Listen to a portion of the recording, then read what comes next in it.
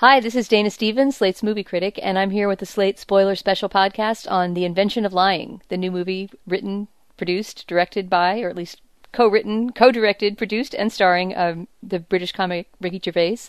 I'm here with Dan Coyce from DC. Hi, Dan. Hey, Dana. Who is a critic for the Washington Post and also a contributor to the New York Magazine Vulture blog.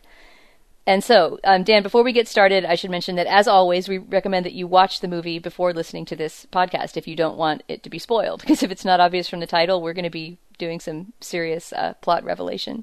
Okay, shall we begin? Let's do it. I think you share my fandom for Ricky Gervais. I mean, many millions share that. And also my disappointment at his, so far, forays into Hollywood movies. And so I'm curious to hear what you thought about this one. I found this one fairly disappointing, even as I appreciated that it was made, if that makes sense. I don't view it, I think, as much of a betrayal of the Ricky Gervais persona as you might have, but I do feel like as a movie, it was about a quarter of the movie that it could have been had Ricky Gervais's comic sensibility been unleashed upon it in full. I found it absolutely confounding and saddening, and yet it's not a movie that, I hate. I guess I'm glad it exists and that it's got a few pretty good jokes in it. But let's go into a quick story summary, and feel free to stop and make your observations during the plot summary. But you're going to do my scut work as always. The plot summary is Ricky Gervais is a man living in an alternate universe in which lying does not exist. He's a man named Mark living in some kind of New Englandy small town in a world in which in which lying has never even been conceived of by any of the human beings who live there. And not only are they unable to tell a lie, they sort of seem congenitally unable to not tell uncomfortable truths, which is to say they can't even do the kind of lying that you and I do every day, in which we just don't say something unpleasant about someone, whether it is true or not. And so the world is full of people who say to each other, "You look horrible today," or "You are fat," or "I definitely won't sleep with you," or "I want to die," or whatever. They are basically people without edit buttons. And into Which this makes world, it seem a little bit also like an alternate universe of slightly meaner people, right? And that's something that's never quite cleared up is, is it the case that Ricky Gervais believes that human nature is basically sort of mean? I mean, is this a misanthropic movie or not? But we'll get to that later. So Gervais sets I think this to up. some extent, I think to some extent it's a misanthropic movie in that sense, but I also think it suggests something sort of refreshing about lying, which is that lying, in the view of this movie, is clearly not all bad. Ricky Gervais, his character, in a moment of inspiration and dire financial straits, tells the world's first lie to a bank teller who asks him how much money is in his account. And once he realizes the power of lies in a world where everyone will believe every single thing that comes out of your mouth, he's off and running. But one of the charms of this movie, I think, one of the things I really did like about it, is that it does not have a simplistic view of lying. It recognizes that lies serve a very important social purpose, and in one case, the ability to lie keeps us from saying hateful things to each other all the time. And in another case, the ability to lie actively allows us to say kind untruths to those people who really need them. And so after Ricky Gervais's character, after Mark goes to a casino and cleans it out and writes the world's greatest movie script that he just makes up because no one's ever made up anything in the history of the world. Right, there's no fiction, right? Movies aren't right. fiction, which is a nice conceit in this movie's world. So to write a screenplay is to just write down a sort of dry history of things that actually happened and film someone talking about it. Right. But so after he does all that, after he betters himself, he very quickly turns to using lies to make unhappy people feel better. He tells his suicidal neighbor that in fact he does have a lot to live for and one day he'll meet someone, which is probably patently untrue, as the suicidal neighbor is played by Jonah Hill. But he gives him that kindness. He tells strangers on the street that life will get better. He tells his hapless friend Greg that good things might happen to him. I mean, and one of the nice things about this movie, I thought, and one of the things that surprised me about it, was that I do think that it has both a misanthropic view of life and that it views honesty in that it views the natural state of honesty of honest human beings as being somewhat cruel, but it also views humans as they are now as generally kind, and that the thing that we're often best at, lying, is something that can give comfort to people as well as hurt them. Right. I agree that the view of lying is sort of interestingly complex. I wish that he had spun it out even more. And I think we should get to the key sort of lie that he tells that changes the world in order to explore the, philosophical complexity of lying in the movie. Do you want to tell it? Sure. Well, Mark's mother is dying in a hospital, and near the moment of her death, as she is expressing her fear about what would come next and the fact that after death comes nothingness, he makes up a lie to comfort her. Or at least he makes up a story to comfort her, and that story is basically heaven. He invents heaven for her benefit. He tells her that after she dies, there will be a place that she goes where she'll be happy forever and she'll live in a mansion with everyone she's ever loved. And that gives her comfort as she dies, but the doctors and nurses who hear him say this are flabbergasted, because in this world, the notion of heaven, a story that probably could be, maybe is fictional, has never been stated out loud. And so Mark changes the world. He basically invents religion. And from that step, the movie spins out into sort of a fanciful exploration of what would happen if one person invented religion right now. But this whole story of Mark inventing religion from scratch is embedded within, it must be said, an extremely ill-suited romantic comedy plot in which Mark woos the girl of his dreams, Anna, who's played by Jennifer Garner. And yeah, I mean, there you've touched on, this to me is the big honkin' problem with the movie, which is very hard to step around. There's some really clever stuff at the moment that he invents religion. I love the sort of the morning after that he, his mother has died and he's told her this story, and has apparently very quickly spread around the entire world. I guess the medical staff immediately ran to tell the press about the invention of heaven, because by the next day, people are flocking to his lawn to hear the tenets of this new religion, and he comes out with these 2 pizza boxes that are sort of like Moses' tablets on which he has inscribed, the laws for his new world. And all that stuff is very funny. That humor kind of reminded me of George Carlin, in its surreality, sort of like this very literal reimagining of the absurdity of our, of all of our religions and all of our ideological kind of structures. But as you say, this is all embedded in, I would say, 85% of the movie is about this this romance, very conventional romance with the Jennifer Garner character, who is just an awful, awful person. I couldn't get my mind around. First of all, I don't like Jennifer Garner as a performer, but that actually paled in comparison to just what a horrible character Anna was for this guy to fall in love with and deserve. I kept waiting for the moment that he was going to say, you know what, I see through you now, and I see that you're not worth it, but it never happens. Well, it's interesting. I mean, I didn't view her as a horrible character, or rather, I didn't view her as any more horrible than any of the other truth tellers in this movie.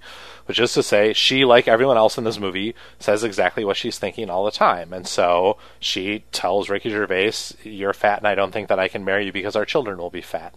Or she tells Rob Lowe, "You would make an excellent genetic match for me because you're handsome," or whatever. But everyone in this world is like this. It's true that she is sort of more self-possessed than some of the losers in this movie, and so therefore it seems even a little more cruel coming from her. And it's true that when a genetically perfect person tells you that you're fat, it hurts more than when a fat person tells you that you're fat.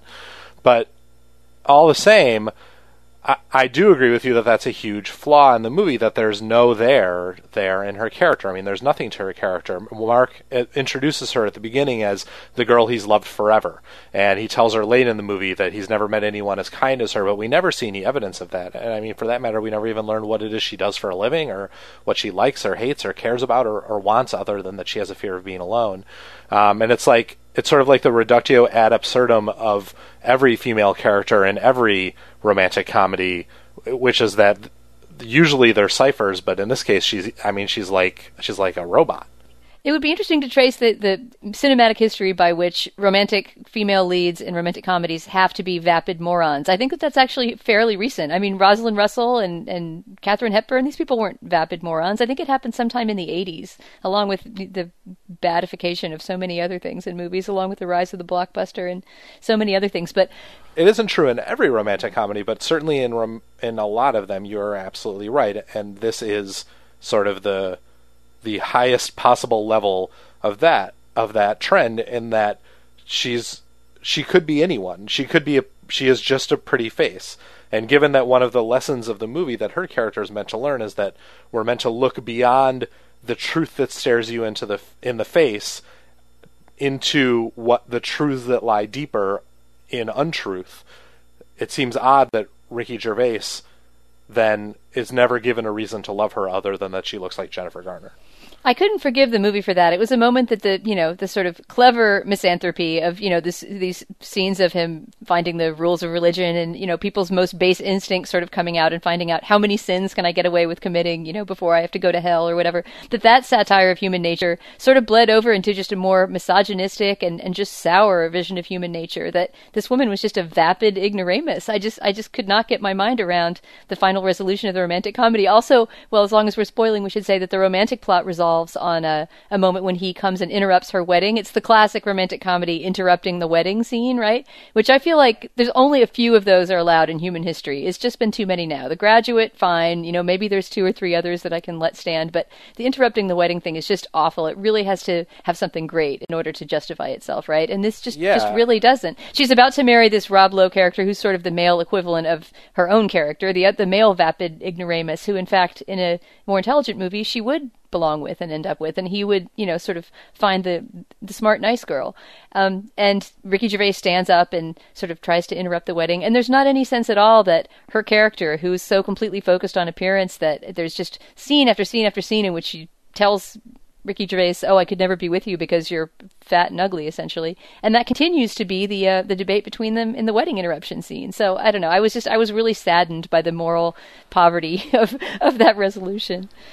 It's not even moral poverty that saddened me so much as the storytelling poverty, and that there's so much in this movie that is inventive and fun, and so for a movie like this to end, as you say, in a wedding interruption, like that's embarrassing. Like, really? Well, because the movie's taken a lot of risks before that. I mean, we didn't really talk about the scene where his mother's dying, but I'm actually quite amazed that this made it through any kind of pitch meeting or story meeting or focus group, because it's a quite incredible scene, but it's a complete shift in tone from the first 20 minutes of the movie, and is essentially played completely straight. There's just this dying old woman saying, "I'm facing eternal nothingness, and this is horrible." And Ricky Gervais bursts into tears, real tears. He actually does some really good straight dramatic acting in that scene, I think, and proceeds to make up this lie about heaven, and it's a complete shift in tone, but it actually kind of works and is quite moving.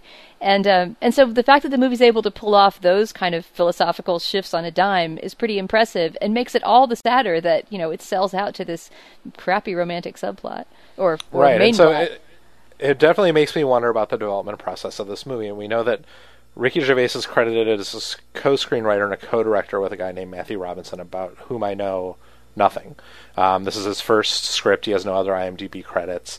And I don't know if this romantic plot was always in the script, whether it was something that Ricky Gervais added because he felt like the movie needed it, whether it was something that the studio said the movie has to have this, whether, I don't know how the boring and sort of movie reversing romantic comedy ended up being part of this movie, but it certainly makes me wish. I mean, the thing I thought of when I first saw this movie was I really wish that was just gone, that this had really just been sort of like The Life of Brian 2, that it had gone madcap and crazy and included the whole world in a cast of millions, rather than spending so much of its time on the interactions between Ricky Gervais and Jennifer Garner. And maybe that's not Ricky Gervais' style. I mean, he certainly has never shown himself before to be a guy who's interested in writing comedies about the whole world. He's interested in writing comedies about people talking to each other, and he's very good at it. But at the same time, the possibilities here were so limitless that what he limited himself to, or what the studio limited him to, was super disappointing.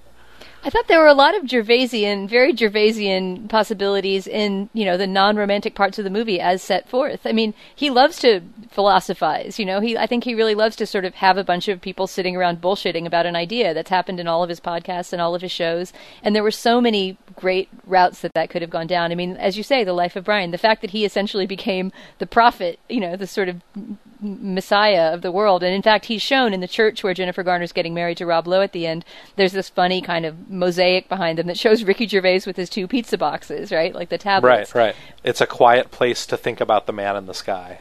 Right, because all of and God is called the man in the sky throughout the movie. So all sort of religious terminology has been rendered very literal. And there's a great route that could have gone down, right? But we don't really see anything about how the universe restructured itself after, the coming of the pizza boxes. Instead, there's just a fallback on some scenes that I really didn't feel belonged in a Ricky Gervais movie at all. I was also very saddened by that scene, where he's supposed to be depressed because she's marrying Rob Lowe, and he gets out of bed and has no shirt on and is like the pasty fat guy, and it's the joke straight out of the Judd Apatow movie, which is strained enough in that universe, but there was something so wrong about that. I mean, even though Ricky Gervais does sort of make some humor out of his kind of, normal physical appearance, that he's a pudgy, British guy with funny teeth.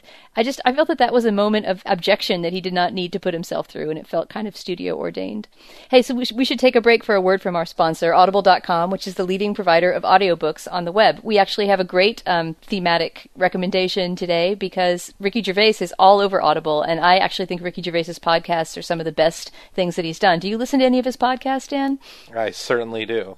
I mean, I think I have every season of the Ricky Gervais show now, which is now unfortunately over, and was at one point, I think, the most popular podcast, the most downloaded podcast in the world. And that's a really, really wonderful three guys sitting around bullshitting kind of Gervais format, which is just him, Stephen Merchant, his longtime collaborator and co-creator of The Office, and their remarkably remedial friend Carl Pilkington, who's sort of the source of all the humor on the show.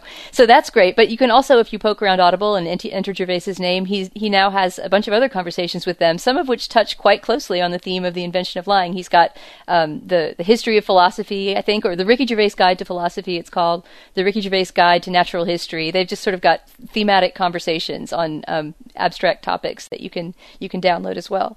And as regular listeners know, we have a great deal with Audible.com, Slate Podcasts do, where you can go there through our webpage and sign up for a membership, and you get a free audiobook, which you can keep even if you don't keep your membership. And the place to do that is www.audiblepodcast.com/spoiler.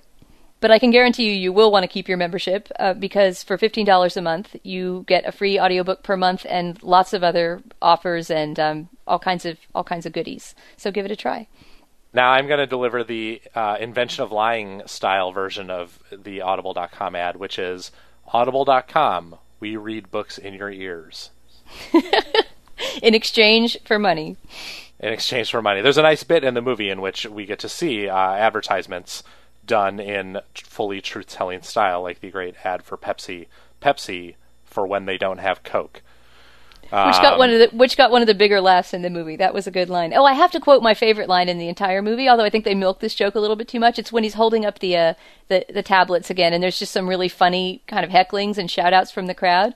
And he tells them, oh, when you go to heaven, you'll all have a beautiful mansion, the most beautiful mansion you can imagine. And one guy says, damn it, I was thinking of a horrible mansion, which for some reason got a huge laugh at the screening I was in. It was just such an absurd Gervaisian piece of logic that whatever kind of mansion you have to be thinking of at that moment was the one you'd be stuck with for eternity. I just love that.